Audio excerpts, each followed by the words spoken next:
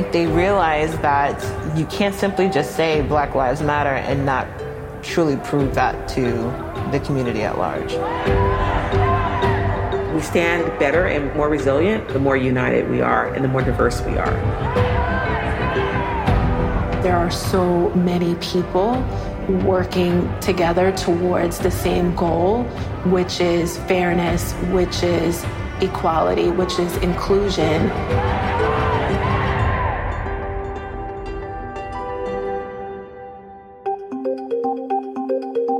I'm Shannon Murphy. And I'm Erin Shea. This is Invisible Forces, an original podcast from Jefferies. On this show, we're investigating the unseen forces that drive our spending, our saving, and our global economy. We're asking, in the next 5 years, how will we be living? Where will we be living? What will we be buying? And why? Today, we're talking about what will possibly be the most important force in the next 5 years and beyond when it comes to how we work, live, and treat one another. Today's invisible force is more visible than the other things we've talked about this season. Today's force is inclusion. I feel like I've gone from, someone who was trying to just build a network and trying to recruit to someone who's really been part of this awesome, open and candid dialogue around race and not only what it means to me personally, but what it means to me as a professional, and hopefully sharing that message with colleagues and building empathy around what people who look like me go through.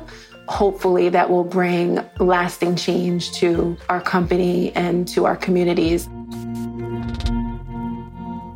That's Nadia Batchelor. We heard from her earlier this season and wanted to bring her back for more. In addition to being a managing director and head of the global corporate access team here at Jefferies, she's also one of the co-founders and heads of J-Noble. That's Jefferies' network of Black and Latinx employees. It's a network that is dedicated to recruiting, retaining, and developing employees of color at Jefferies. And it got started about a year and a half ago, just by a few of us who really wanted to build that network. And obviously, in the last few months, with all of the social unrest around George Floyd and Breonna Taylor and so many others, that role has kind of grown. We kind of went from this organization that was building a network and recruiting to almost being spokespeople within the organization and being a collective voice for underrepresented minorities, not only at work, but just generally. The response to the deaths of George Floyd, Breonna Taylor, and others has raised awareness of systemic racism around the world with a sense of urgency we really haven't seen before. Even during the COVID lockdown, there have been huge anti-racism protests and rallies in cities all over the world.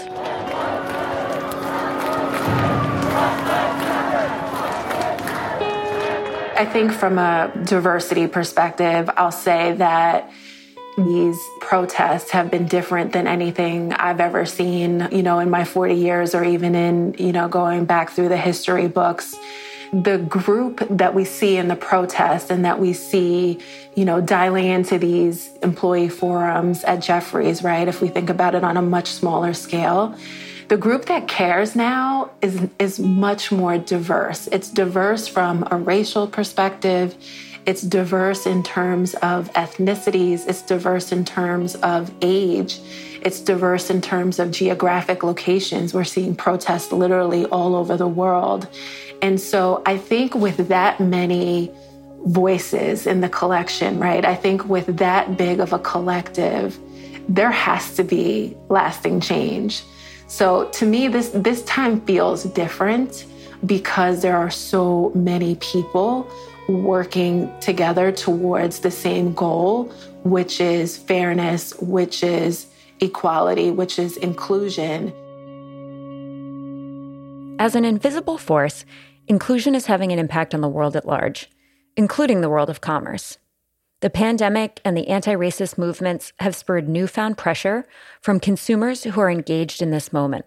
Consumers want to spend their dollars in ways that push inclusion forward, and many are doing that by seeking Black-owned businesses to support. Online searches for this have become so common that Yelp added an option for businesses to self-identify as Black-owned to make them easier to find. And many organizations across the U.S. have started lists or directories so consumers can find these companies to shop at or even invest in.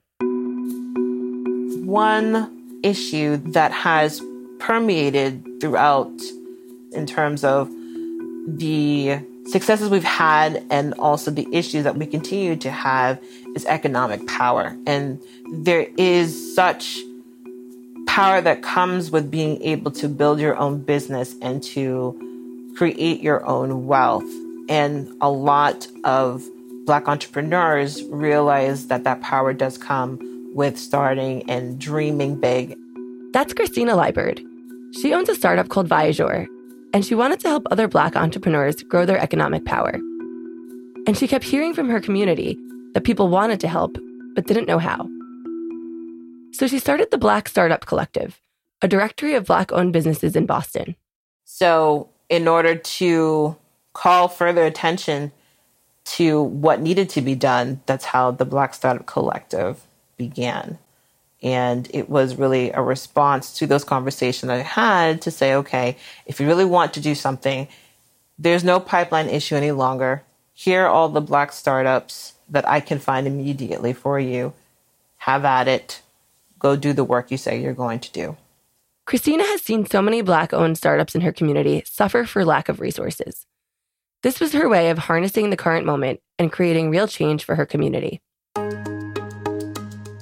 Success to me would be to have these amazing, innovative startups get the support that they need in any way, shape, or form, how that came to them. Each startup is different. Each startup needed certain things. But one thing we did notice in part of the intake came down to funding. Funding was the number one issue that many startups were experiencing. Initiatives like Christina's are so necessary, especially through the pandemic and economic downturn. In fact, National Geographic recently reported that more than 50% of Black-owned businesses might not survive COVID-19. But Christina feels hopeful that this consumer trend towards supporting Black initiatives will continue this year and beyond. My gut feeling is telling me that it's not going to go away, not completely anyway. And so I think we have to continue to bring out and to have these conversations and just to remind people that there is more work to do. And these little steps are steps in the right direction. And as businesses are taking these steps in the right direction, they also need to look internally at their own teams. When the country went into pandemic lockdown earlier this year, the unemployment rate surged for the entire population. But it was worse for people of color, who had a higher rate of unemployment even before the COVID virus. And now that the employment rate is beginning to recover, unemployment remains significantly higher for people of color. This is a huge problem from an economic equality perspective. And in practical terms, it translates to a lack of diversity in workplaces that is a huge problem for businesses. You need to reflect your client and your customers. You need to reflect who they are and what their needs are and address those. So if you only have a homogeneous group of people in the room who all think the same, then you're leaving out a lot of opportunity for business, a lot of opportunity to make money, and a lot of opportunity to have good visibility and branding. That's Stephanie Wamusa, the Vice President of Diversity and Inclusion for the startup Talvista. They offer what they call a conscious inclusion platform, which offers employers tools to attract and hire diverse talent. Stephanie says that our invisible force of inclusion will make for stronger businesses, but only if employers take this opportunity to look for ways to address their own unconscious biases. For example, they might not realize that the language they're using in a job description can be keeping away good candidates. Our scientific data has shown that there are certain words that just repel people from applying. And we realize that lots of people, especially women, don't necessarily apply to roles where they don't feel that they're 100% applicable or relevant, where we have men who are more willing to apply for roles. So in terms of trying to create a more diverse applicant pool, we have to do everything we can to make our job descriptions more inviting and more attractive for people to feel comfortable to apply. Stephanie says TelVista also provides a redacted resume. So hiring managers only see the parts of an applicant's resume that speak to their experience or education, but not anything else. The redacted resume is especially important because there are so many places where a hiring manager's bias, unconscious or otherwise, can get in the way of a qualified candidate. When I spoke to our colleague Nadia Batchelor, she told me even something as basic as somebody's first name can be a challenge. Let's bring her in here again. So I hated the name Nadia growing up. So my parents are from a small country in South America called Guyana. And I don't know to this day where they got the name Nadia. But I do know that I did not like it growing up because it was different. I wish my name was Lisa. That was the name that I would have chosen for myself, was Lisa. Fast forward to when, it's time for me to get a job and I have that name on my resume. I feel like people read it and they know the odds are that I'm not a white woman.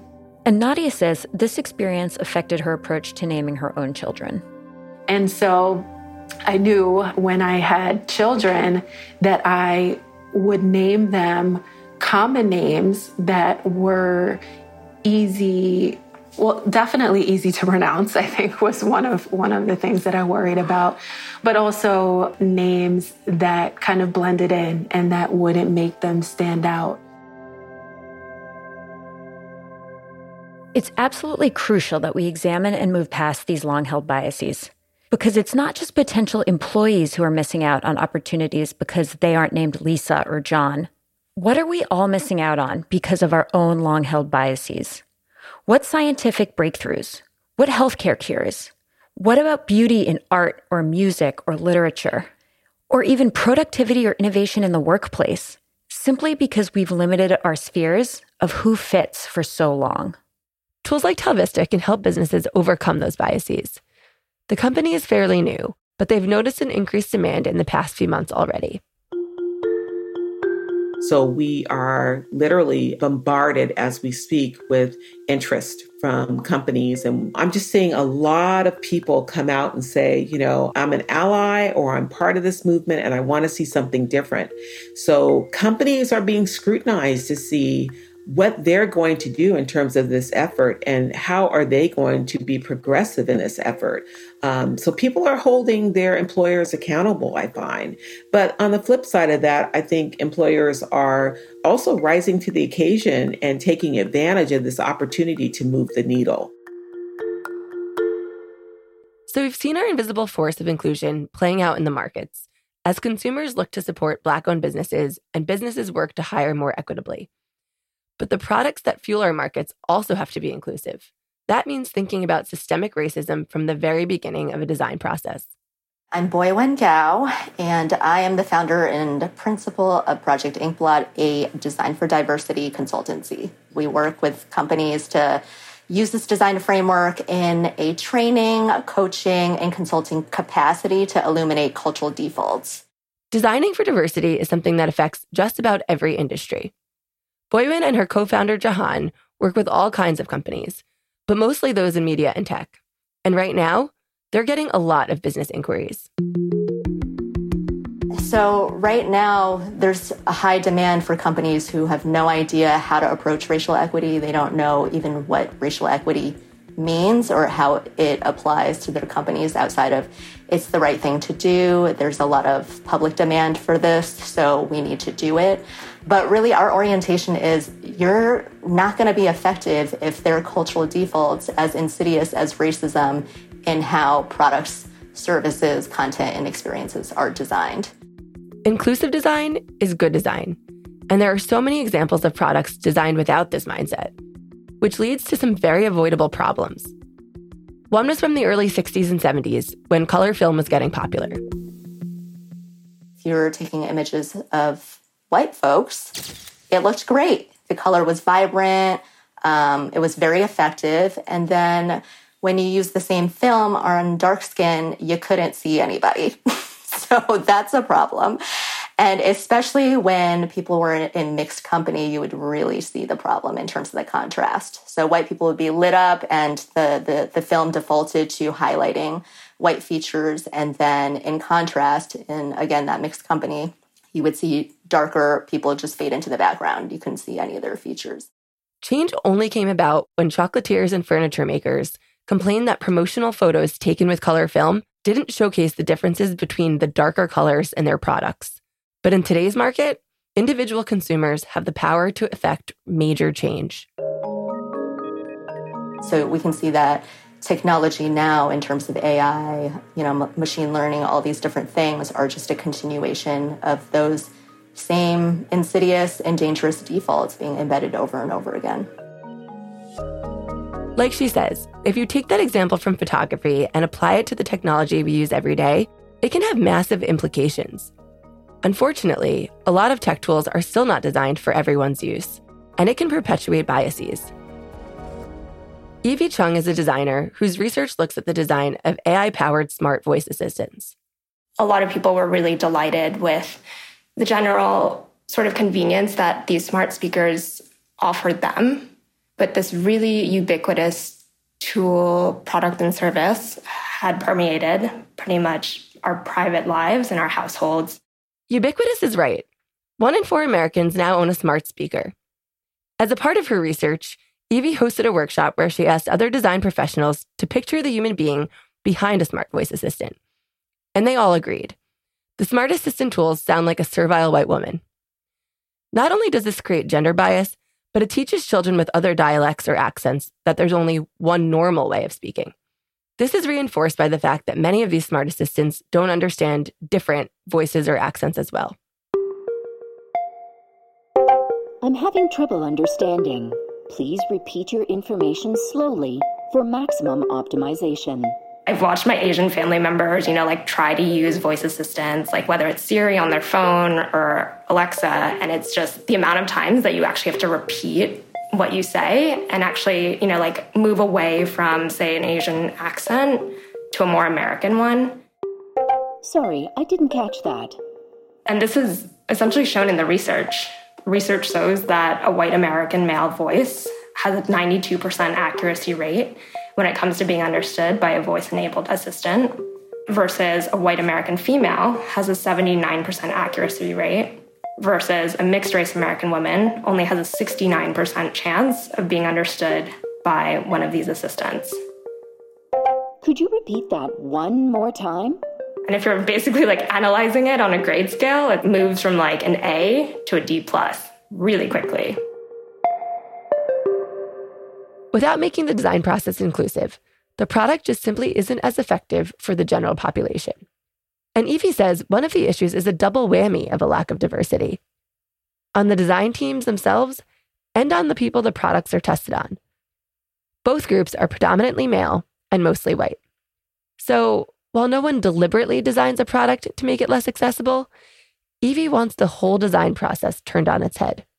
Designers need to think specifically about who they're designing products for, and make sure to avoid a default customer who is white, male, and typically able-bodied.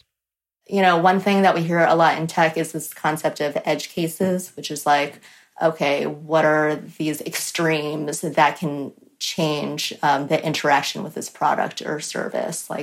In a sense, it's who are these fringe communities, or what are the fringe things that may go wrong? And actually, we center those people, especially in terms of racial equity.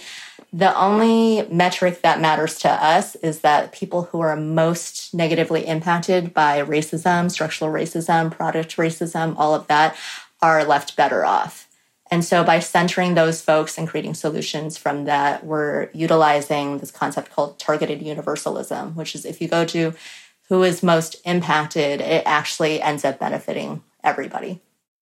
There is a huge push right now to make our world more inclusive, from who we hire to how we design our products themselves.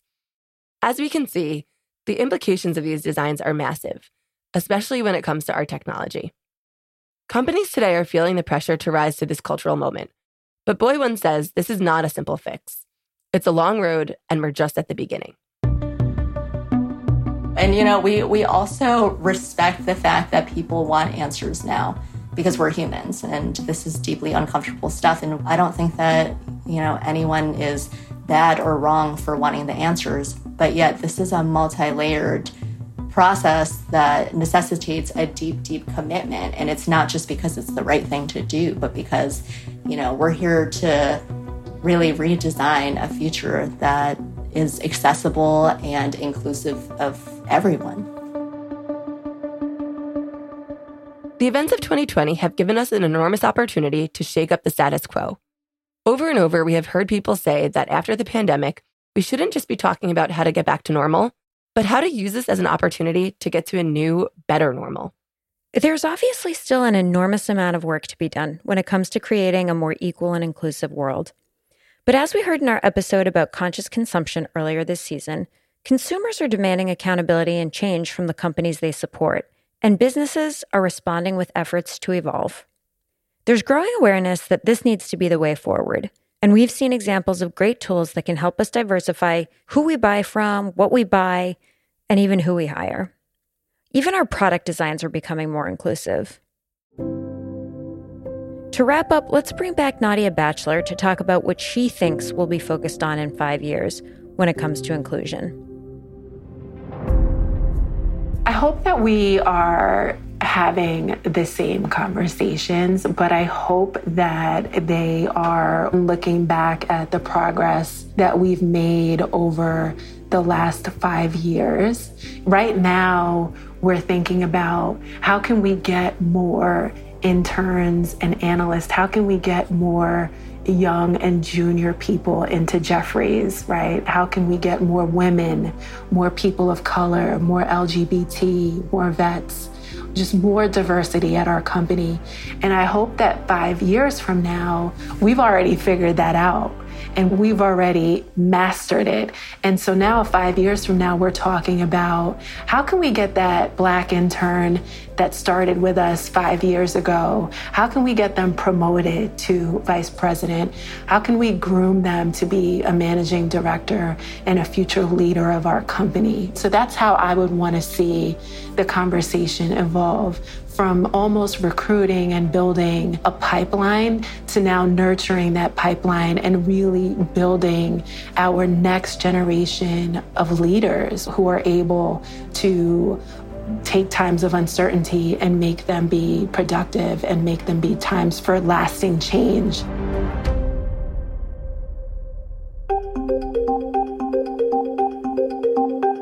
These are questions that are being asked in countless industries across countless sectors these days, as our invisible force of inclusion continues to grow. And as more and more people start to ask and answer these questions, over the next 5 years, we hope we'll start to see the visible effects of this invisible force. I'm Shannon Murphy. And I'm Erin Shea. You've been listening to Invisible Forces. And this is a wrap for Season 2. Thank you so much for listening. And thanks to all of the experts and speakers who taught us so much this season. For more information about everything we talked about, visit jefferies.com/invisibleforces. Talk to you again soon. Important information and additional disclaimers are available at jefferies.com. This podcast should not be copied, distributed, published, or reproduced in whole or in part. The information contained in this podcast does not constitute research or a recommendation from any Jefferies entity to the audience. It's not an offer or solicitation of an offer to buy or sell any security or investment. This podcast is being provided strictly for informational purposes only. Any opinion or estimates constitute our best judgment as of the date of the podcast and are subject to change without notice.